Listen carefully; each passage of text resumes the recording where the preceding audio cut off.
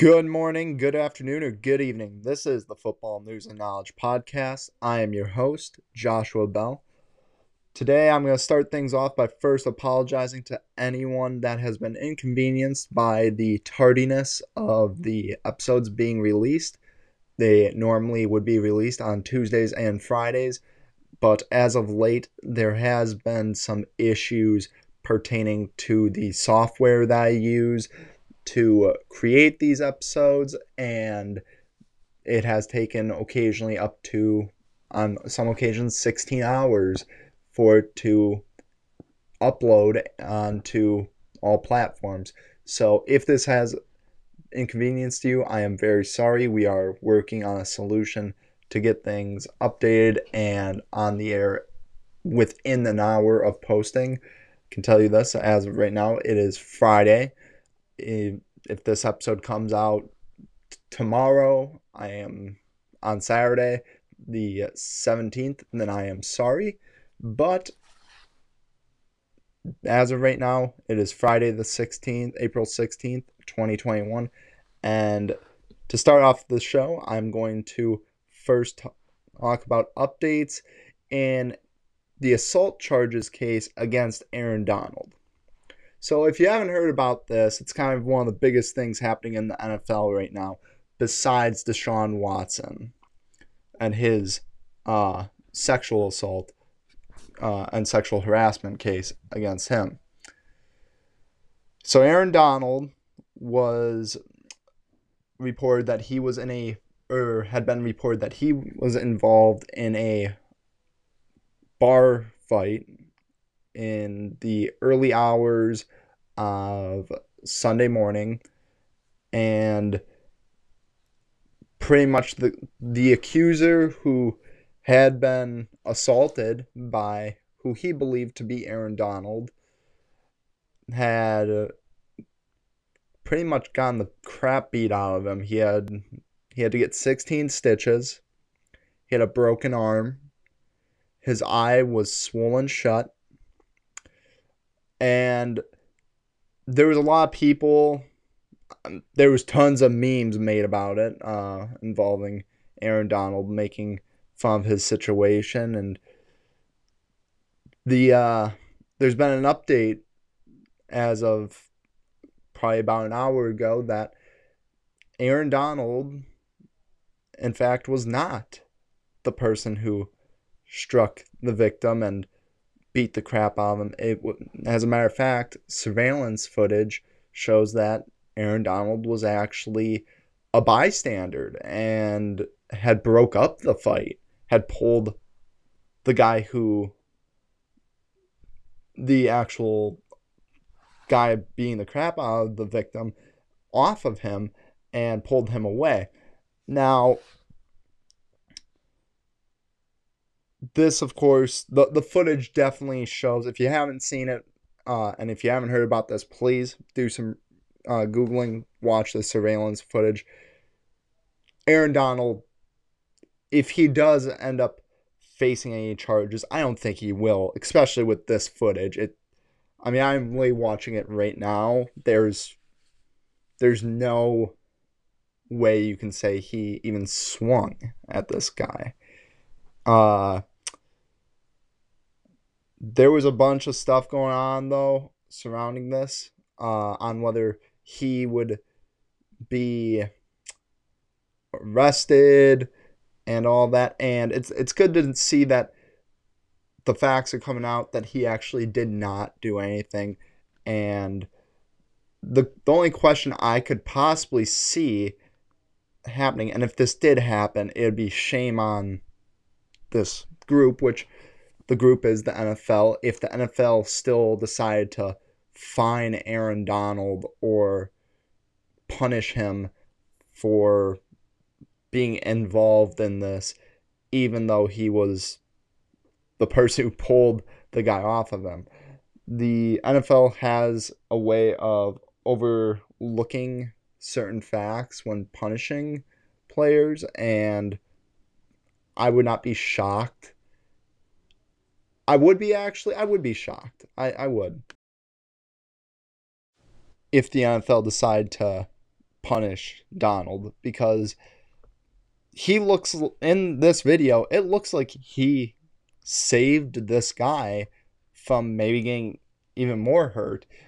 And, maybe Aaron Donald knows the guy who attacked the victim, but either way, he shouldn't be punished by the NFL for possibly a friend doing that. If anything, the NFL should just tell him, like, hey, you should maybe start reconsidering the people you hang out with. But with certain players, the NFL has kind of skipped out on the facts and taken the little evidence that they would have and punished players over what they're accused of doing. An example of this, and I know that there's going to be tons of you who disagree with me on this, but Tom Brady with Deflategate, yes, he destroyed his cell phone. Yes, there was air taken away from the balls, but without that cell phone, there is no evidence. Yes, he destroyed it. Yes, that is very suspicious. But at the same time, the same thing that I'm going to tell everyone is, if I asked you, or your employer told you to give you, or to give them your phone, would you feel comfortable doing that? Have you may not, or perhaps in the past month you have talked a little smack about your boss, or complained about someone, and now all of a sudden the ownership of, or wherever you work, might get to see those messages. It'll make your situation very uncomfortable. And with someone like Tom Brady, in that case, it's going to get out whatever he had, whatever was in those messages. It doesn't matter how confidential it is. If he had said something about Bill Belichick and like saying, oh, he's an a-hole, I hate playing for him, which I'm not saying he said that, but if he said something like that in there, that would come out, and it would be a bad look for Brady. So I understood why he destroyed it. Yes, it made him look even more guilty. But this is kind of where I'm coming back to. The NFL didn't have enough evidence to say that Tom Brady had anything to do with deflating the footballs. And maybe, and he still got suspended, and maybe Aaron Donald will get suspended a game or two or fined because he had maybe had something to do with this guy getting attacked. Whether it be his friend who attacked him, which I'm not saying this guy is his friend. I'm not sure. But I know that in my, with me, when my friends have gone into bar fights, I've pulled them off of people. I've never pulled some random guy off of someone, mainly because that guy might want to all of a sudden hit you. He might turn his anger on to you, thinking that you're the guy who he's beating up's friend. So,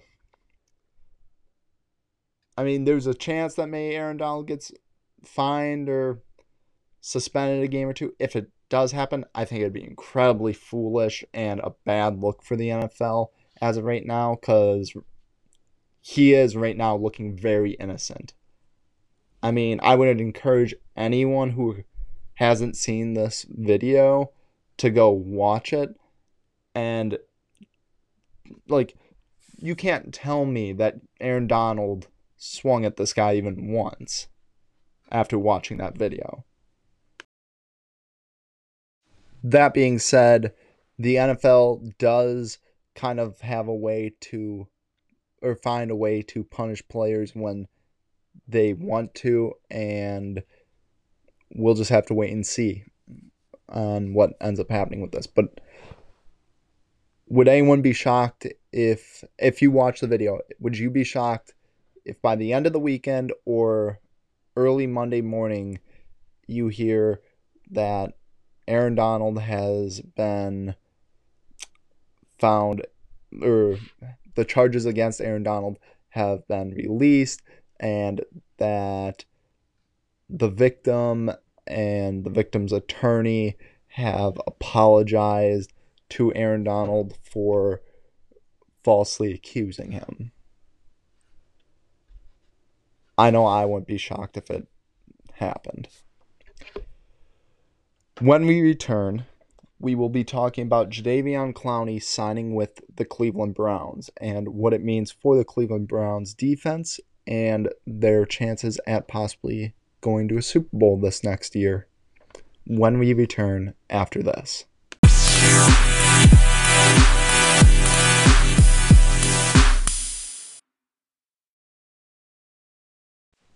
Welcome back. This is the Football News and Knowledge Podcast. I am your host, Joshua Bell. Now, just yesterday, it was reported that Jadeveon Clowney was signing a one-year deal with the Cleveland Browns. Jadeveon Clowney, who played with the Tennessee Titans last year, and for his entire career, has been known as a guy who gets after the quarterback, which isn't particularly true. Well, he does, but he doesn't get sacks, which is really the only thing that most people care about when it comes to defensive ends and pass rushers. How does this help the Cleveland Browns? I believe it actually helps them in ways that most people aren't seeing. Jadeveon Clowney, throughout his entire career, has dealt with multiple injuries.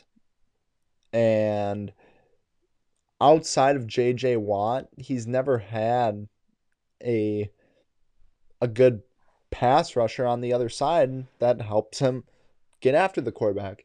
Now, him being this electrifying pass rusher has been overblown throughout his entire career. I'm going to say that right now. Everyone thinks that he could get, or had thought that he could get after the quarterback when he was coming out of college just because he blew up a Michigan running back on a play where he had a free sprint right at the running back, forced the fumble, and it was a huge hit. I think it's probably one of the more historical hits of the past 10 years. And that kind of, for whatever reason, people started thinking, oh my God, he's going to be a monster in the NFL. He's going to blow up offensive lines and be able to go sack the quarterback. He is not Khalil Mack. He's not Aaron Donald, who we talked about in the last segment. He is not a top 5 or 10 pass rusher. Now, he is a freak of nature, and I'm going to say that respectfully. He's a total freak of nature, and that is what makes him a special player. The amount of plays he just messes up for offenses will help the Cleveland Browns a lot, as long as he can stay healthy. He's only had one season where he played all 16 games, and that was in 2015. Now, I think the Cleveland Browns probably signed him knowing, he'll probably deal with a little bit of an injury here or there during the season. They just need him, in my opinion, for 10-12 games in the regular season and then for the playoffs. If they have him in the playoffs, as long as they go to the playoffs, which I think they will, I actually think that they're a dark horse to go to the Super Bowl and win it. But he is a phenomenal player. Don't get me wrong on that. But all these people saying how, including himself, saying, "Oh, I've been double teamed so much over these past couple of years because he never had a good pass rusher on the other side." As someone who's watched the film, who was the number one game predictor this past year for NFL game predictions, I had 182, 73, and 1 record. I am telling you, when I factored in all the players on defense, I did factor in Jadeveon Clowney, but I never factored him in as a pass rusher. It was very, very rare that I did. He knows how to blow plays up. He knows how to change or force the offense to change directions, but he never was scary when it came to getting after the quarterback, as it showed. He didn't get a single sack this past season. Now, that isn't to say that he won't be getting sacks this season. I believe he will, because he does have Myles Garrett on the other side, rushing the quarterback as well. He does have at the moment Sheldon Richardson coming up from the D tackle position. They have what I'm blanking on his name right now. Andrew Billings as well, coming from the D tackle position. And Malik Jackson, who is older, but still very solid defensive tackle, solid rotational player. But I mean, he's not going to be one of these players who he signed a 1-year deal. And he signed a 1-year deal for a reason. I'm actually shocked that the Browns signed him when they did. They probably could have waited till after the draft. But with where they're drafting, they probably were looking at the players and thinking, can we get a good pass rusher or a good defensive lineman that we feel would be worthy of our first round pick with where we're picking at? And they probably said, you know what, we should just take Jadeveon Clowney, and if there's someone there in the draft, then we have a good problem to have, which I've always said the only good problem is having no problem at all, but having too much of a position that everyone's trying to get good players at is a pretty good problem to have when you have a lot of players. So that's one of the things that I could say it's worthy. And with Jadeveon Clowney, I do believe that they're going to need to cut someone from that defensive line position, whether that be Takkarist McKinley or Takk McKinley, former Atlanta Falcon, Raider, and I believe San Francisco 49er. He's a former first-round pick. Shows lots of potential, but just like Jadeveon Clowney, hasn't really lived up to that getting after the pass or the quarterback mentality that was kind of portrayed on him. Sheldon Richardson, I could see them letting go of Sheldon Richardson.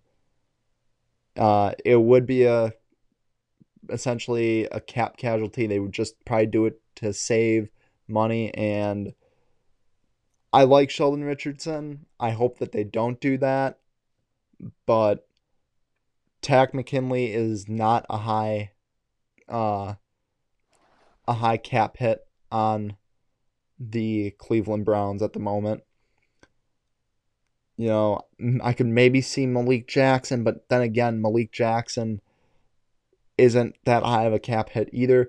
While Sheldon Richardson isn't a tremendous cap hit, I just feel I'd say between him and Malik Jackson, it's one of those two that are going to get cut.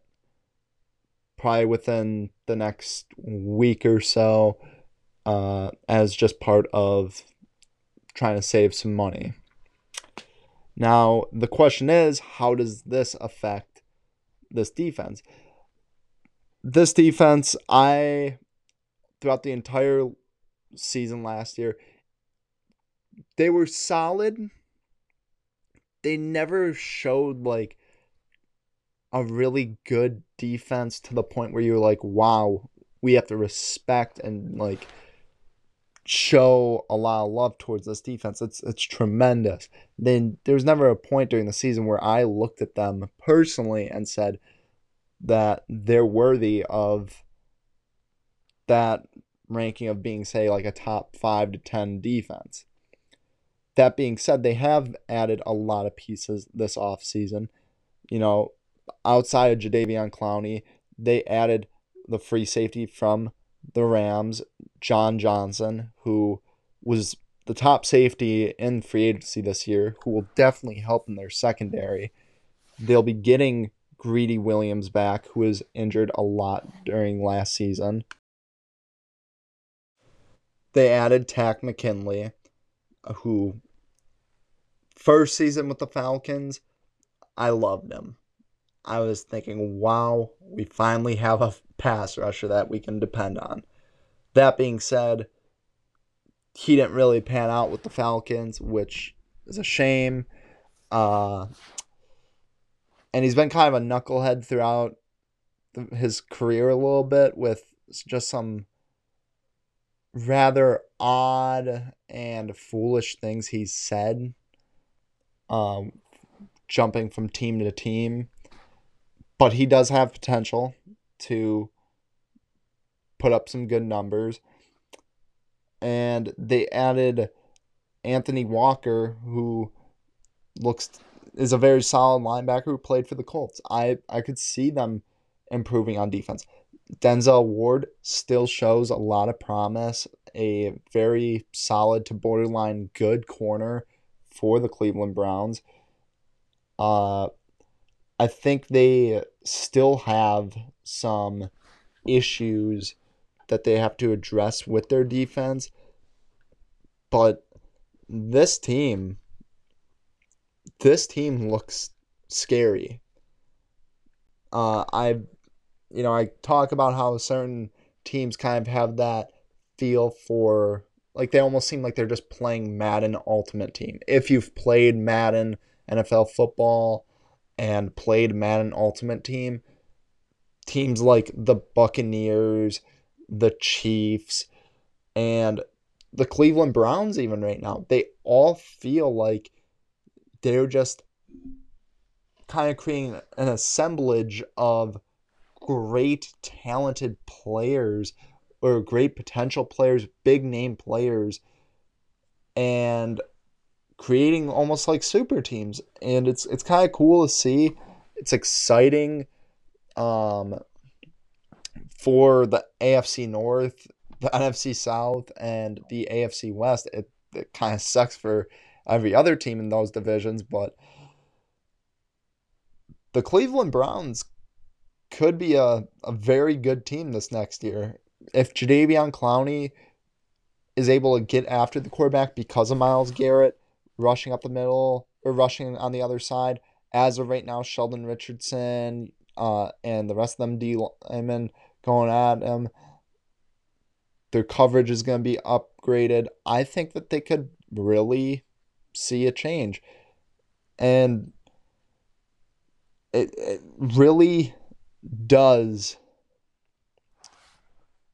make a difference because there's going to be plays that Myles, like looking back at plays last year, when teams were playing the Browns, they kind of quarterbacks ran away from Myles Garrett. They don't want to give him the opportunity to get that sack. Well, with Jadeveon Clowney, who is a freak of nature, coming on the other side, who can kind of just push or go around to force that quarterback to have to stay in the pocket or push towards Myles Garrett or climb the pocket for Sheldon Richardson or any other defensive lineman that might be there. Takk McKinley, who will be more of a rotational player, but Takk McKinley, Sheldon Richardson, Andrew Billings, there's potential for a very good defensive line with a lot of sacks or a lot of balls that are forced towards John Johnson and Denzel Ward and Greedy Williams to be possibly intercepted. I mean, I'm not saying that they're going to be as good as last year's Pittsburgh Steelers, but the potential is there for them to match that or get close to matching what the Steelers were on defense last year.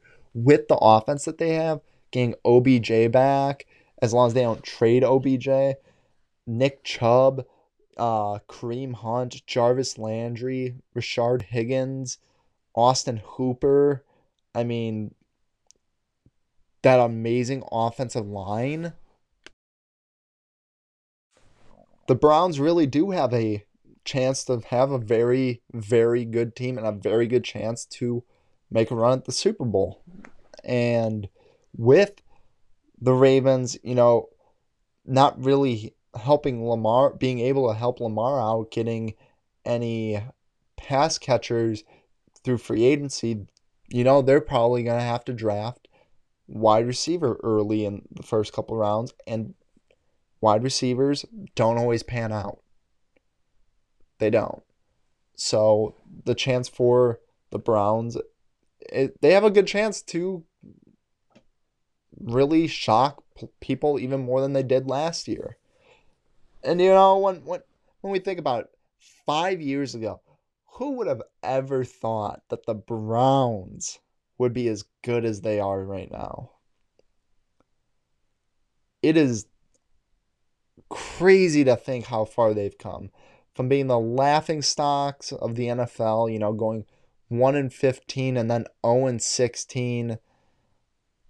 It is truly amazing. And I root for the Browns because it's the underdog story that we can all get behind, except for the AFC North. And I'm okay with that. I'm okay with rooting for the Browns to be one of these dominant teams of the next decade. I actually hope it happens. That being said, Jadeveon Clowney, I believe, will help this team because he will be messing plays up for the offense. He will be able to get through and be a great run stuffer, which that is what he was, in my opinion, should have been more known for coming out of college. And the potential is there for that defensive line. Do I believe they still need a little bit of help? Yes. But I'm sure they will be addressing this in the upcoming NFL draft. So if I'm talking right now to the Browns fans, you guys have a very good reason to be excited for next season. When we return, we will be talking about the Washington football team and their potential names, because it appears that they have some name changes that they would like to suggest. And spoiler alert, they are not impressive names. Find out more after this.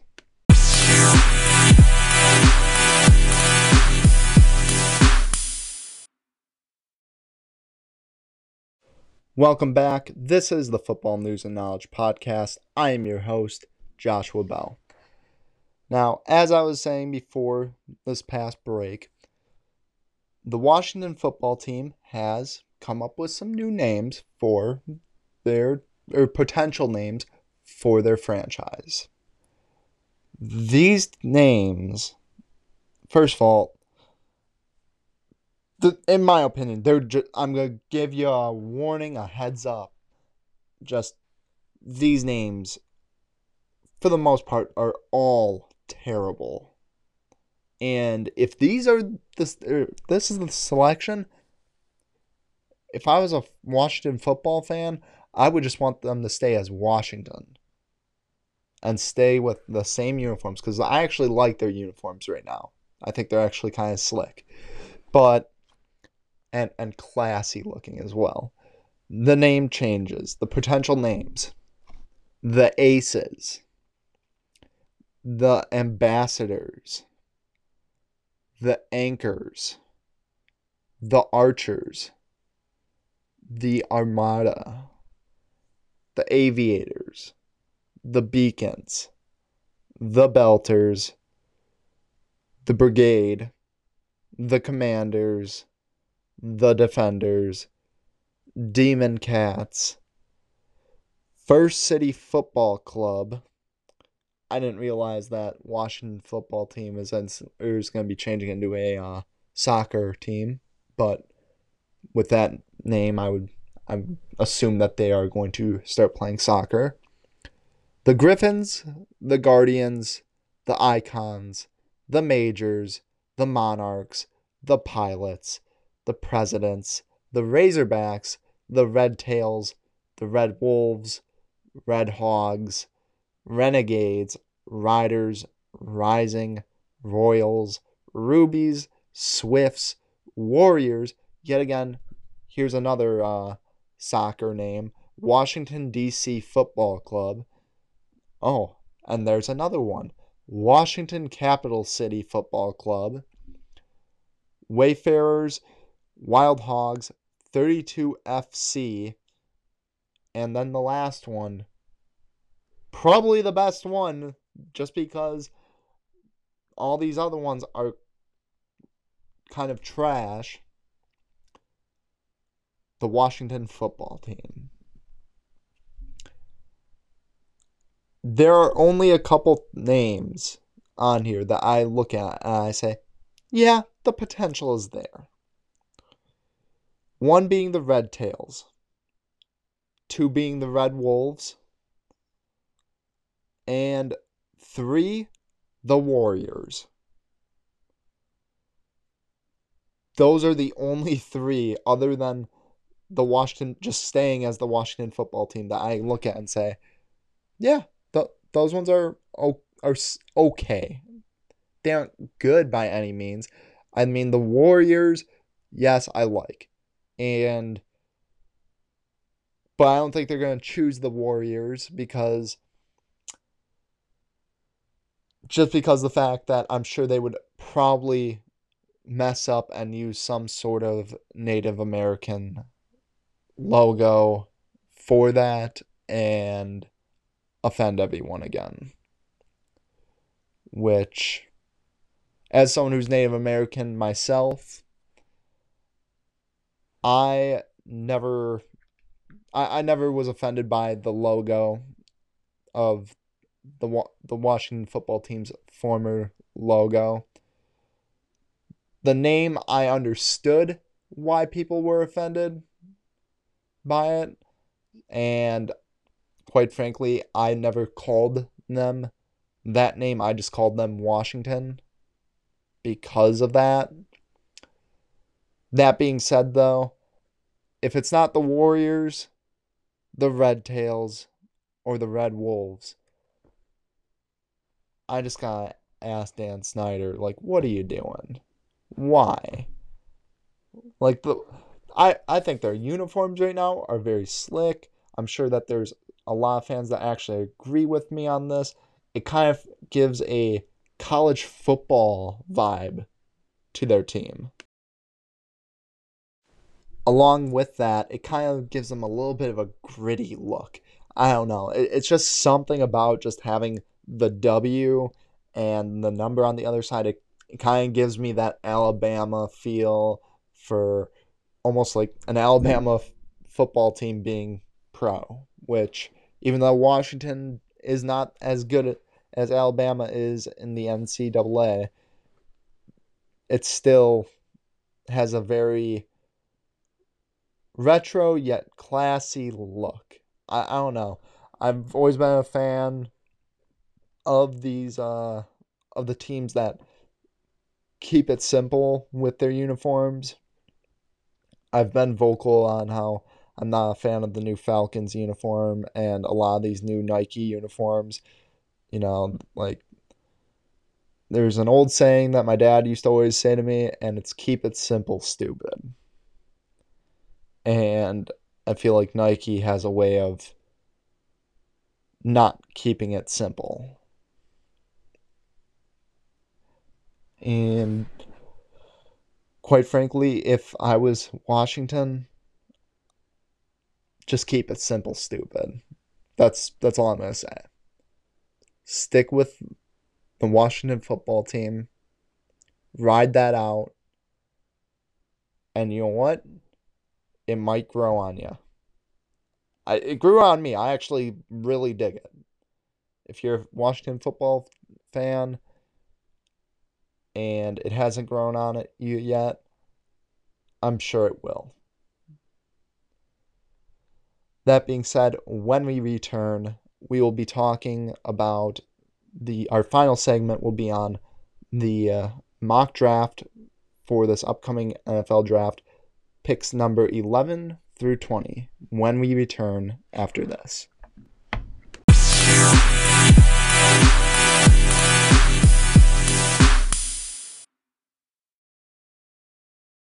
Welcome back. This is the Football News and Knowledge Podcast. I am your host, Joshua Bell. Last Friday, we had done the mock draft for picks 1 through 10, and this Friday, we are doing picks 11 through 20. So without further ado, let's start off with pick number 11, where the New York Giants, I have taking Zaven Collins of Tulsa.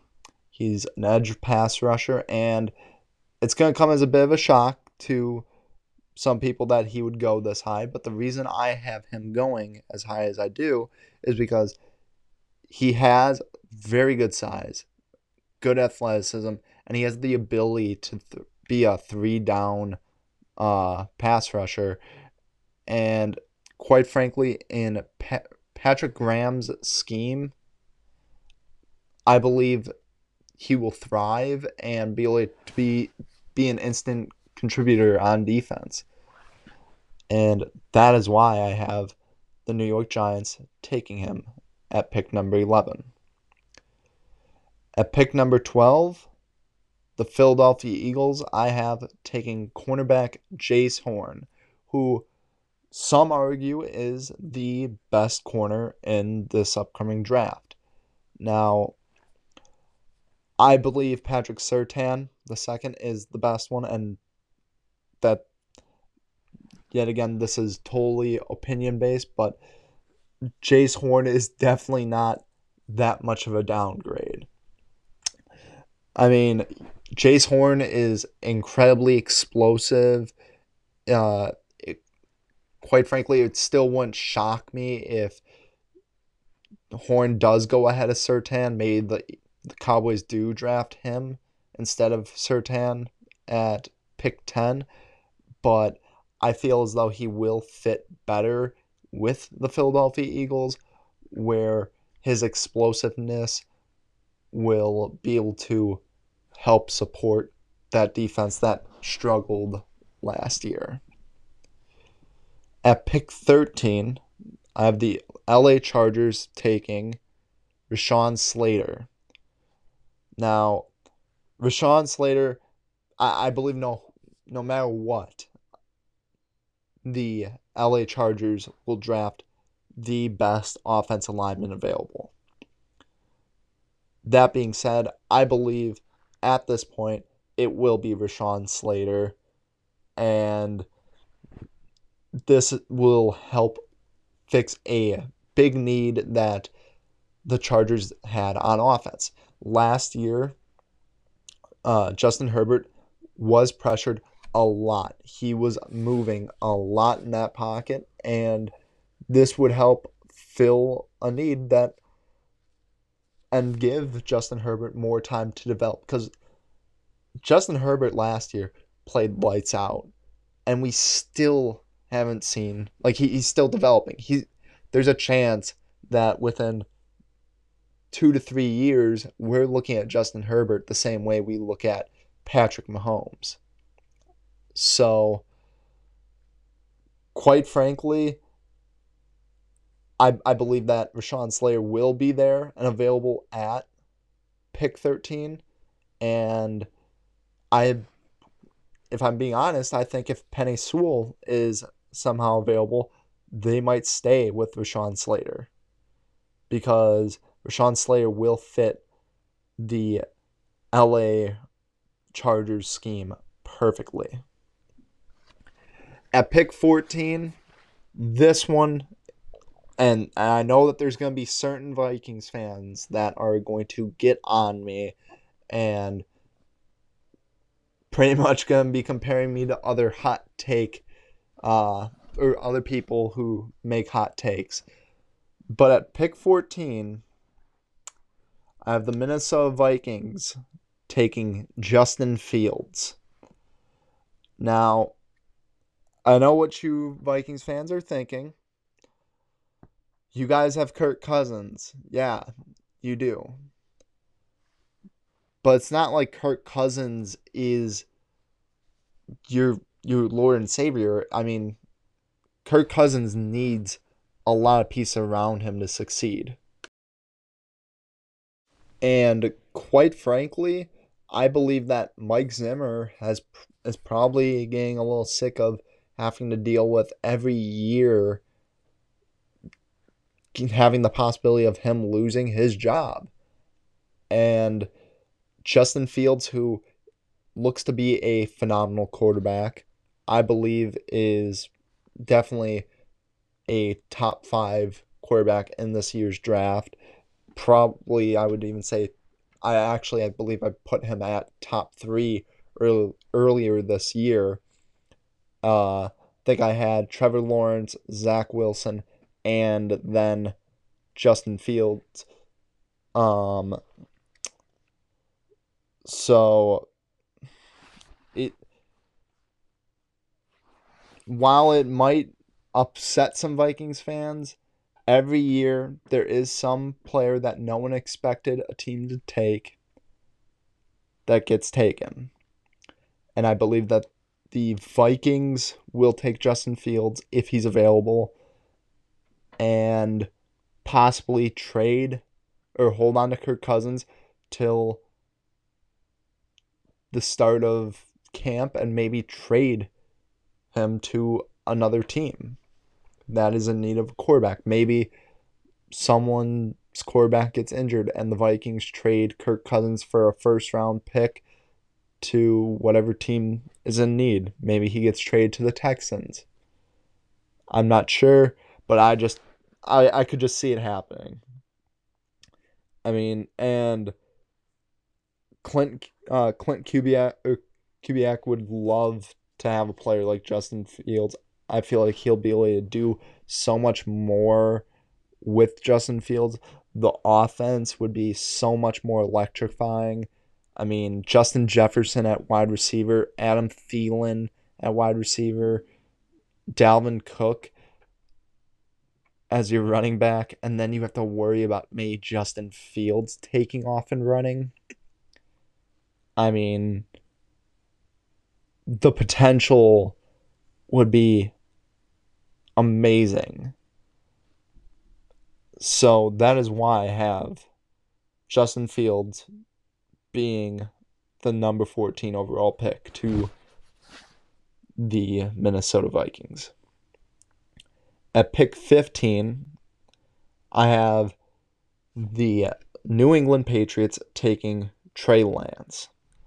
Now, it's no secret that the Patriots aren't sold on Cam Newton.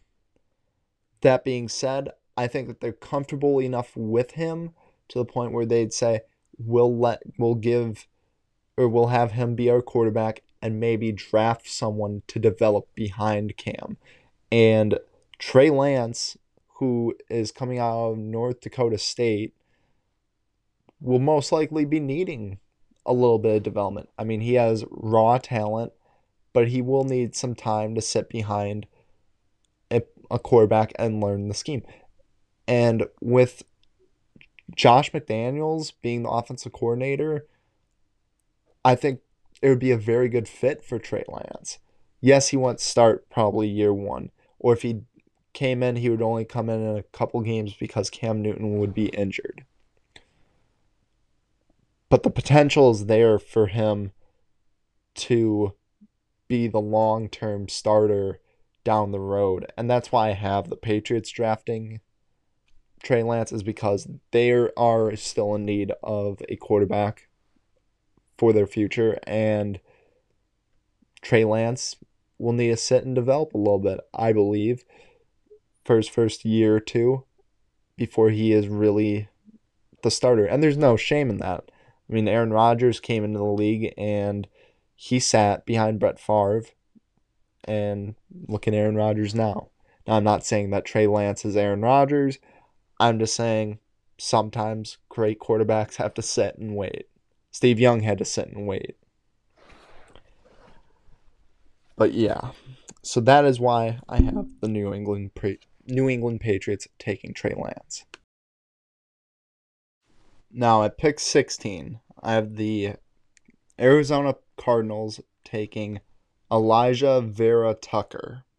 Now, this is a pick that might upset some Cardinals fans, and they might be saying, why would we take a offensive lineman who is not ranked as a first-round pick, or not ranked in the upper half of the first round?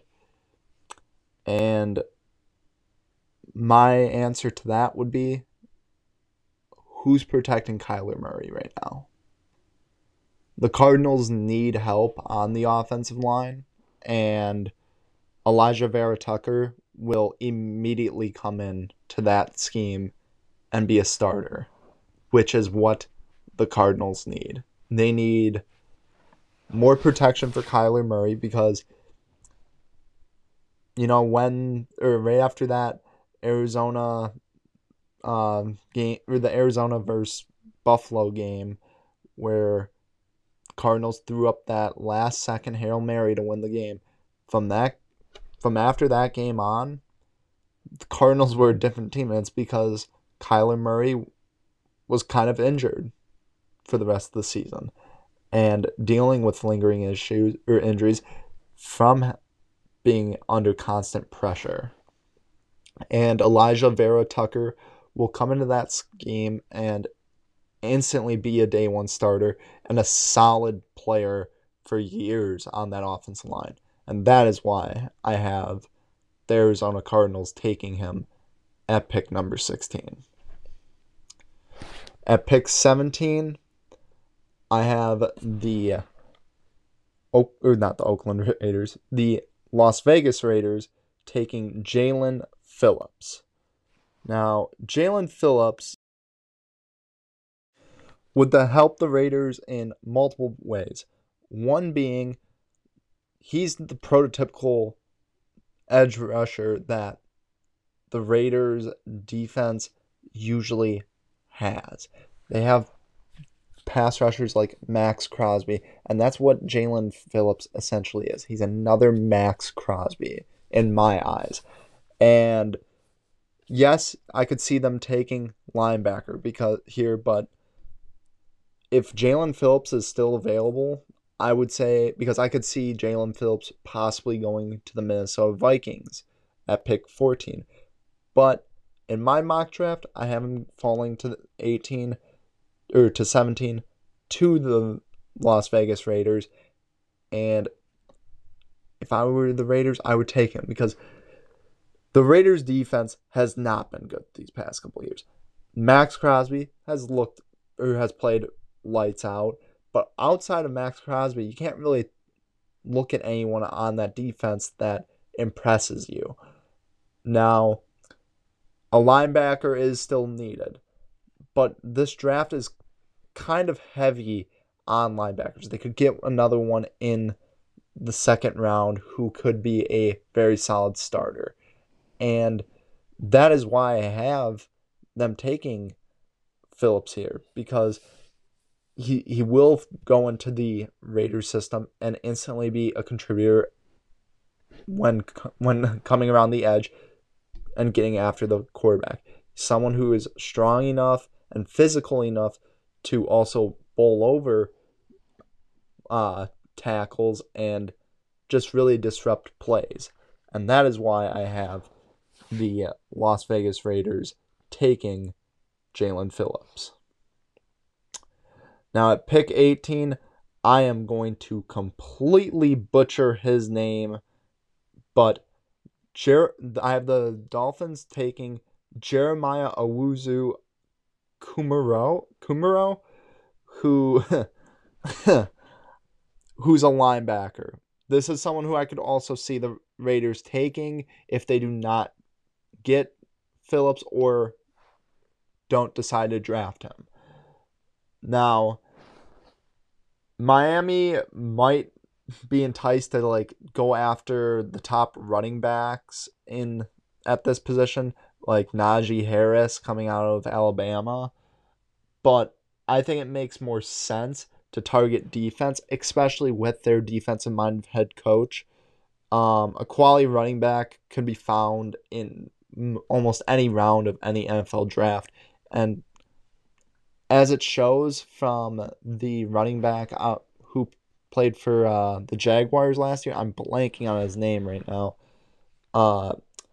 He came in the league as an undrafted free agent, and he lit up the NFL. He led all rookies in James Robinson, by the way. James Robinson led all rookies in rushing yards.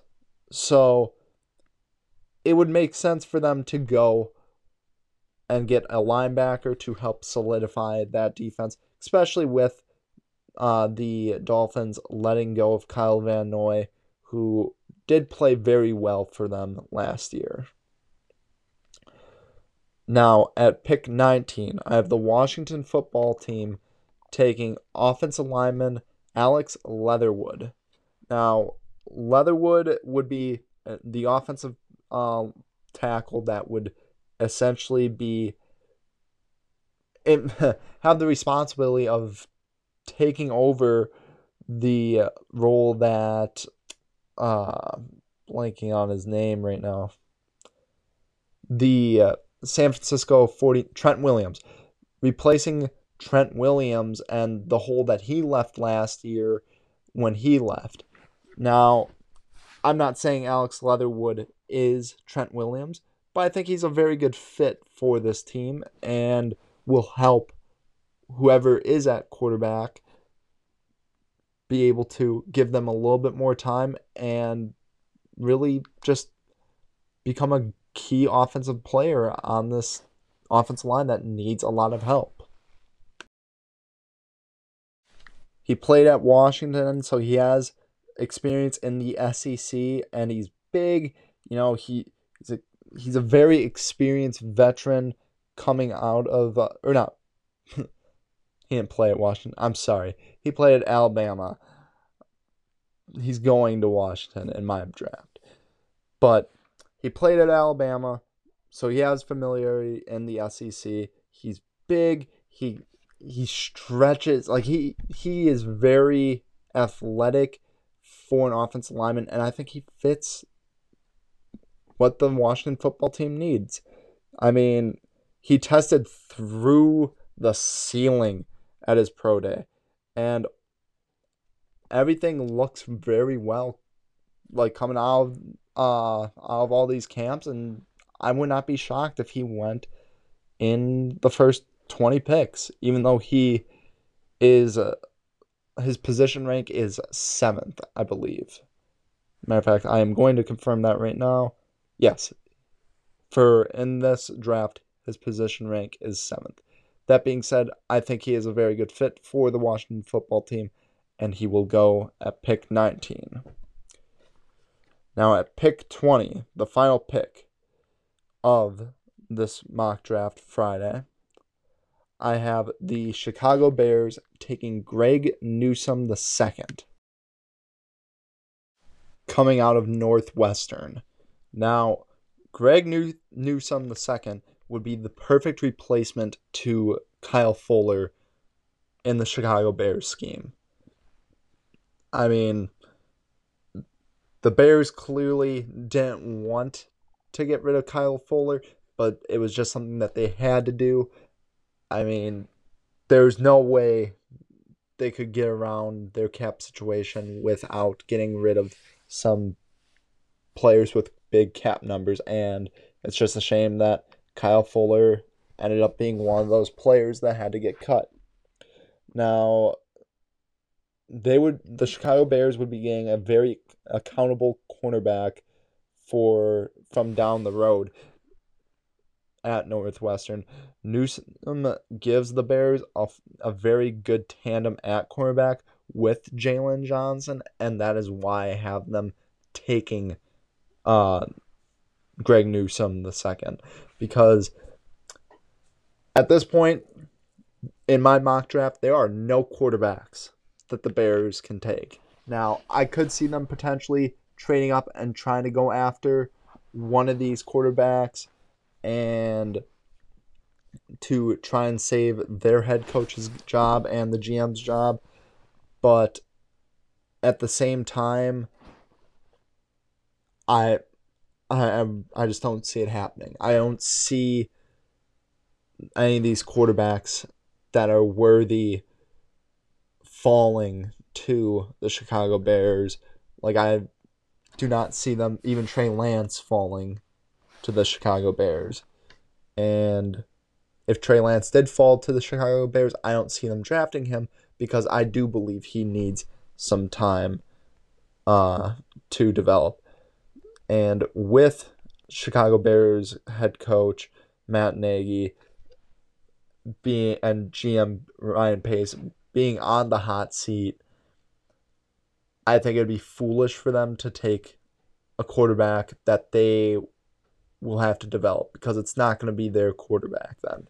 And if they don't succeed this year, they're going to lose their jobs, and it's just going to be the next head coach's quarterback, whoever loves their quarterback situation. So with Greg Newsome II, it helps solidify that defense a little bit more, get it back to where it's at, and quite frankly, they need to have a good defense. Playing in a division that has Aaron Rodgers and Kirk Cousins at the moment, and potentially Justin Fields if he goes there. Now, I think if the Bears have the opportunity to trade up and get one of these top quarterbacks in this draft outside of Trey Lance, I think they should take it.